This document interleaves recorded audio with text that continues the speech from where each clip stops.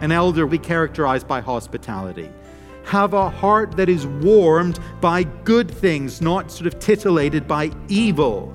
An elder will have a heart so shaped by the Spirit of God that he delights in the things of God and the work of God and the people of God. You're listening to Encounter the Truth with Jonathan Griffiths, and we're continuing a message we began last time, Leaders for a Complete Church. And Jonathan, sounds like part of what we're going to be taking a look at today is some of the characteristics, the qualities, and the heart to look for as a church decides who should be elevated into those leadership positions. Well, it's, I think, very tempting for us to look simply to gifts and abilities, to sparkling charisma and so on for leaders, as we so often do in the world and in the institutions of the world. But the Bible is so clear with us that character matters a great deal, and character really matters more than gifting, actually, in church leaders. There are some gifts that are important, but character is above all else.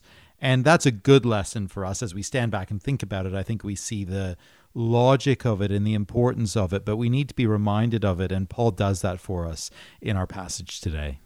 Well, and so important that we do is slow down and take a look at that, because all we have to do is look at some of the current news headlines, and we see this play out in front of us. So glad that we are taking the time to take a look at Titus chapter 1 and continue our message called Leaders for a Complete Church. Here is Jonathan. The elder needs to be above reproach in family life. And then more generally, he needs to be above reproach in his character and behavior. Verse 7.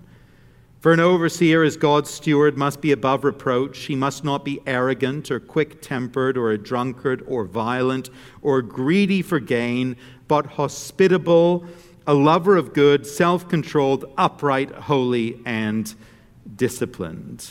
This idea that we've just spoken about of being a steward of God's household, that idea in itself tells us why the standard is set so high.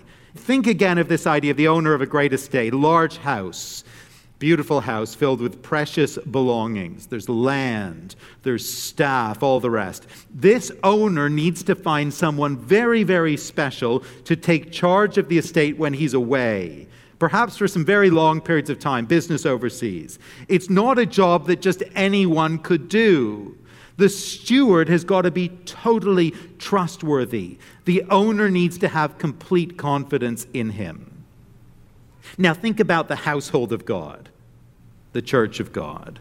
Consider the value of that estate, of that household, the cost of it. It wasn't a matter, was it, of the owner writing a big check or taking on a huge mortgage to gain ownership of this estate. That wasn't the cost. No, what was the cost of this household? God sent his son, his only son, to die for the church, to rescue us, to redeem us, to shed his own blood for us, to make us his very own. And now the Father entrusts this household to these stewards, to these elders. And he understandably sets a very, very high standard for them. Now, this is a challenging list of characteristics we find here in verses 7 and 8. And for us who serve as elders, it is hard, but I think healthy to examine it. We look at it and we see areas where we need to grow, areas where we perhaps need to change, areas maybe where we need to repent. At the same time, Paul insists that it is a requirement for the role that an elder could not be justly reproached for a clear character failure in one of these areas. We're all flawed, we're all sinful, all works in progress, of course we are, but the elder's life must not be characterized by a pattern of ungodliness in one of these areas for which he's open then to reproach. He must not be arrogant or quick-tempered. Spiritual leadership is servant leadership. It's collaborative leadership where elders learn from one another and from other saints in the church family. And an elder that is convinced that he is right and everyone else is wrong, it's my way or the highway, who is convinced that he has the inside track on theology or methodology, who is arrogant, such a leader is a liability, of course, in the church. Being arrogant, it often goes with being quick-tempered. Dealing with people who disagree or who won't get on board or who are slow to learn, it's frustrating to such a person, and there's a powerful reaction. There's emotional and relational and perhaps spiritual damage to those in the fallout zone, and it just won't do for the elder.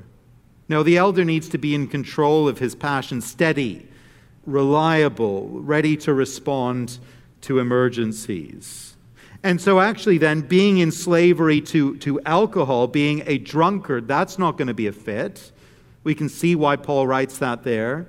It's a quick way, isn't it, to ruin the reputation of a church, to damage the ministry, to let down the saints. No, that can't be. He can't be violent. Perhaps that doesn't require a whole lot of explanation, but boy, is it important. And he can't be greedy for gain. You know, ministry probably isn't the wisest career choice for someone who's aiming to get rich. It's probably not the strategic or the clever move. But there are dangers of the elder using his position to misappropriate money from a ministry. It's happened before. We've heard the stories. To manipulate people, to extract money from them, to monetize ministry in some way for personal enrichment. And if someone is greedy to get rich, the dangers are obvious. It won't do. Now, those are a whole lot of negatives, and we do well to pay heed to them. But now come the positive characteristics. Rather than wanting to kind of hoard riches for himself, the elder must be willing to open up his home, to share what he has. He must be hospitable. And if someone just has a closed door and everything they have is just for them, no one has ever shared a meal with them or spent time with them or been to their home, if it's a closed door, that's a little warning sign. Something may be out of balance there. An elder will be characterized by hospitality. He must be a lover of good, says Paul. That is, have a heart that is warmed by good things, not sort of titillated by evil, entertained by unseemly things, amused by unwholesome things.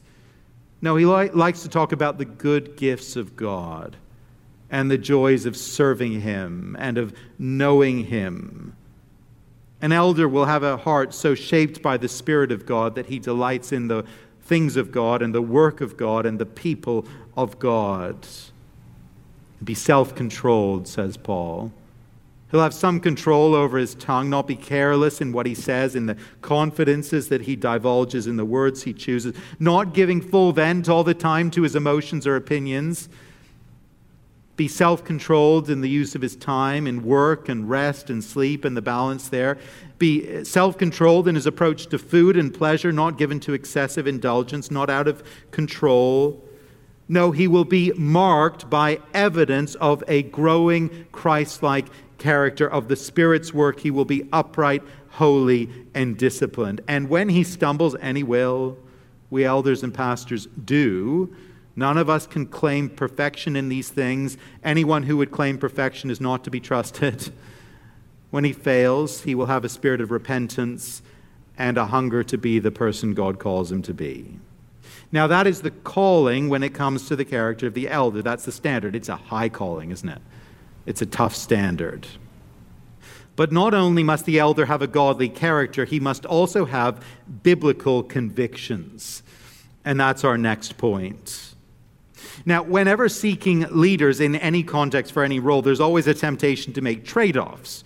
And to be honest, that's often necessary. A person may have some gifts and not others, some strengths and some weaknesses. I mean, we get that. That's just the reality. But when it comes to eldership, we mustn't make the mistake of choosing between character and convictions. And that can happen all too easily, I think. Someone is really godly and delightful and, so well liked. Everyone overlooks the fact that he has some rather strange theological ideas that have been getting stranger over time. He isn't quite orthodox in some areas, but he's so nice, so outgoing, so effective. We just turn a blind eye to the theological oddities.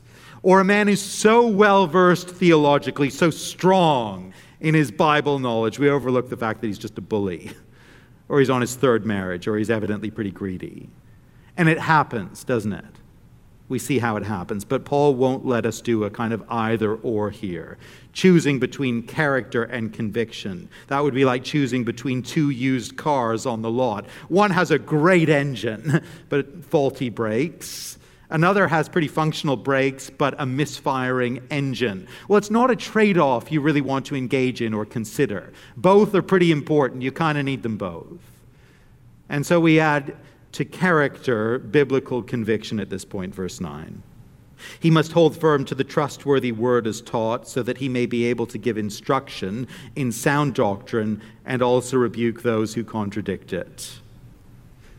The elder needs to know the trustworthy word, God's word, as it has been taught by Paul and the other apostles. He needs to know it and be convinced of it in such a way that he will really hold to it. He needs not to sort of bend with every doctrinal breeze that blows through the church, not capitulate when every theological challenge comes along, and there are always new ideas, there are always new challenges to biblical truth, new heresies, frankly, that become popular enough in the wider Christian world and Christian media. But the godly elder will know the truth well enough to hold to it and not be moved. And here is a purpose to this. It is middle of verse 9, so that he may be able to give instruction in sound doctrine. You know, a core part of biblical eldership is teaching the word. Some elders will do more of that than others, of course. The staff elders here, our pastors, do a lot, and the lay elders probably do a little bit less. But it is a requirement of all elders that they be able to teach the word, capable of teaching the word, capable of giving instruction in sound doctrine. And I'll tell you, if you end up with a group of elders who don't have doctrinal convictions or the ability to teach, you will end up with a group of pragmatic managers and not spiritual shepherds. That's what could happen. And with such a group, when the latest management trend comes along, that doesn't really fit with biblical principles, well, those biblical principles will quickly be sidelined for the sake of church growth or of relevance or of popularity or of increasing the budget or whatever it is. But elders with doctrinal convictions will lead and will shepherd out of conviction. Added to that, the elder needs to have this doctrinal conviction in order, end of verse 9, to rebuke those who contradict sound doctrine. It would be so nice, speaking personally, it would be so nice if the work of eldership was only a positive thing. Teach the word, encourage the flock to know the truth and delight in the truth. Just put everything positively. But unfortunately, a negative ministry is necessary as well. Elders need to be able to spot error, to call it out, to reject it and contradict it. Now, doing so never makes one very popular. It's not a fun thing to do. It's not how to win friends and influence people. But it is actually a requirement of the job. It's going to be vitally important. And the elder has to have the willingness and the ability to carry out this uncomfortable and sometimes very unpopular responsibility. He has to be willing to have a ministry that's not only going to be positive, but negative as well when necessary. And of course, it's only going to be possible to identify and then call out error if the elders of the church actually know the truth, actually know the word, have a doctrinal and a theological compass set by the scriptures. Now, it's worth pausing at this point to ask why it is that Paul feels it necessary to raise this point. It's worth actually zooming out just a little bit here to consider why it is that Paul feels the burden of all this at this particular moment, why he feels the urgency for this type of eldership at the church in Crete just now. I don't want to steal the thunder of next week's sermon, but just look ahead with me and notice why Paul has highlighted this need for this type of eldership. He gives us the reason, verse 10. Such elders are going to be needed. Elders of the type we've just said. They're going to be needed because there are many who are insubordinate, empty talkers and deceivers, especially those of the circumcision party. They must be silenced, since they are upsetting whole families by teaching for shameful gain what they ought not to teach. One of the Cretans, a prophet of their own, said, Cretans are always liars, evil beasts, lazy gluttons. This testimony is true. What's going on? What's the issue? What is the crisis? It's always worth remembering that the New Testament letters are written into real-life situations. Often they are written into real-life crises. They're often crisis literature. They come alive to us, actually, as readers now. They come alive when we get hold of the issue that Paul was dealing with, the crisis he was addressing. And often what we discover is that the crisis of old is not unlike some of the crises we face today. Well, what was happening in Crete? There was a toxic culture. We spoke about that last time. Lying, evil, laziness, gluttony. Those things apparently were quite normal in Crete. And the church, it needed to be shepherded in a very, very different direction from the culture. Needed to be led to be countercultural. And so here's what was needed. The elders needed themselves to be unlike the culture all around them. Hence all the character stuff. And even more concerning, false teachers from the circumcision party, false teachers, verse 10, who were pushing a line that said believers needed to be circumcised to be saved. We see this elsewhere in the New Testament. False teachers were coming along and teaching bad doctrine. And they were corrupt people. They were teaching it for, verse 11, shameful gain. And now we realize why Paul was emphasizing that the elders mustn't be about that. They were trying to make a quick buck peddling lies. And what's the solution? What's the solution when representative of the cults come knocking at the doors of the congregation, when health and wealth, prosperity preachers are coming into the living rooms of the saints on their TVs demanding donations from them, when the false teacher's podcast is getting some traction in the church family because it sounds so smooth? What's the solution? What's Paul's strategy? You're listening to Encounter the Truth with Jonathan Griffiths and a message called Leaders for a Complete Church. Now, we're going to get back to the message in just a moment, so I hope you'll stay with us. Well, this message is part of a larger series. It's called Transformed by Truth. And if you miss any broadcast in the series, you can always listen through the new Encounter the Truth app. You can find the app at your favorite app store, and it makes it really convenient for you to listen to Jonathan's teaching whenever it fits your schedule. Again, just simply head to your favorite app store and look for Encounter the Truth, and you can get it right there. You can also get Jonathan's teaching through our website, and you're going to find that by going to encounterthetruth.org. You can stream the programs or download MP3s for free. Again, our website address, encounterthetruth.org. Well, if you have just joined us, we're in the book of Titus. We're in chapter 1, looking at verses 5 to 9 today. So let's get back to the message. Again, here is Jonathan. What's the solution? What's Paul's strategy? Well, his strategy is this: elders. Elders of character and of conviction. And isn't that interesting? It all comes down to leadership. In the church, it all comes down to eldership. Friends, I think we're seeing here that the Church of Jesus Christ stands or falls on the quality of its eldership. Now, as an elder myself, I say that with some trepidation, but I know it's true. What are we to do with this? I think we all see the priority in the text here, but what are we to do? What are the implications for us? What do we take away from this time together? Well, let me suggest a few key applications for us to take away, and we'll close with these. First, for us elders, and there are many of us, let's commit ourselves to undertaking a personal spiritual health check here. Let's check our character and let's check our convictions. Do we live up to the portrait of godly character set out here? Are there areas maybe where we've slipped, actually, where we need to refocus, even repent with the help of the Spirit of God?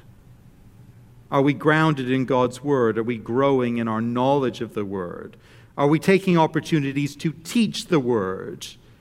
Are we attuned to the possibility of error? And are we ready to call out error when we see it, even if it'll make us unpopular? Let's take an opportunity to examine those things today and the days ahead, to examine our own heart and life. Second, Can we as a whole church family commit to pray for our elders? A number of people come to me from time to time and say, I pray regularly for you. We pray for you every day. We pray for you once a week. And those things are precious to me, those comments, because I know how much I need the prayers of the people of God. Paul has reminded us here how much eldership matters. How high is the calling of biblical eldership, how challenging it is. Could I ask you, please, pray for the elders of the church, the lay elders, the staff elders, the pastors. I'm so thankful for the elders God has given us, men who take this calling seriously, who are striving daily to be worthy of it with the help of the Spirit of God. Would you please pray for your elders, that God would uphold us, uphold them, keep us true to this calling. Third, would you pray that God would raise up elders of this kind? One of the greatest challenges we face at the present time is the short supply of men of character and conviction who can serve as staff pastors and lay elders. We have needs here, urgent needs actually, for both. And over the years, I have been sobered and sometimes discouraged by the sheer challenge of finding people who meet the qualifications. Would you pray that the Lord would raise up such people now and in the years ahead? It is the church's greatest need. Fourth, if you are a young man who aspires to eldership, and that's a good aspiration, the scriptures tell us, can I encourage you and challenge you to use this framework, the framework set out here by Paul, godly character, biblical conviction, as your framework now for personal development. Maybe ask someone who serves as an elder now to mentor you, to speak into your life, to prayerfully coach you. How would you need to grow to meet these qualifications? Why not make that your ambition, your prayerful aim? The household of God is precious to him. It is bought with the very blood of Christ. A toxic culture threatens the church from without. False teachers sometimes threaten the church from within. What is God's strategy for the protection of the church, for its care and for its nurture? It is elders of character and conviction. May God uphold our elders, and may he raise up more of this kind for the years to come, for the generations to come. Jonathan Griffiths here on Encounter the Truth, wrapping up our message, Leaders for a Complete Church. Really reminding us that the church is not complete until godly leaders have been put in place. Well, maybe you want to go back and listen to this message again. You can always do that by coming to our website. It's encounterthetruth.org. Well, at Encounter the Truth, we're completely listener-supported, and that's what it sounds like. We depend on your generosity to keep Jonathan's teaching on this station, but as you give a gift of any amount this month, we want to say thank you by sending you a book called How Church Can Change Your Life. And Jonathan, one of the things that I think is interesting about this book is that the author, Josh Moody, he actually is tackling questions in this book, questions that, we may have asked, or we may have friends or family members who may have asked these questions. Well, I think there will be many who ask really why church is important. Do I need to go there at all? There are plenty of folk who, at least for a season, attempt to live the Christian life apart from the local church, apart from attending church, apart from being part of a local church. And really, Josh is tackling the question, why does church matter? And what does it do, and what's important about the local church?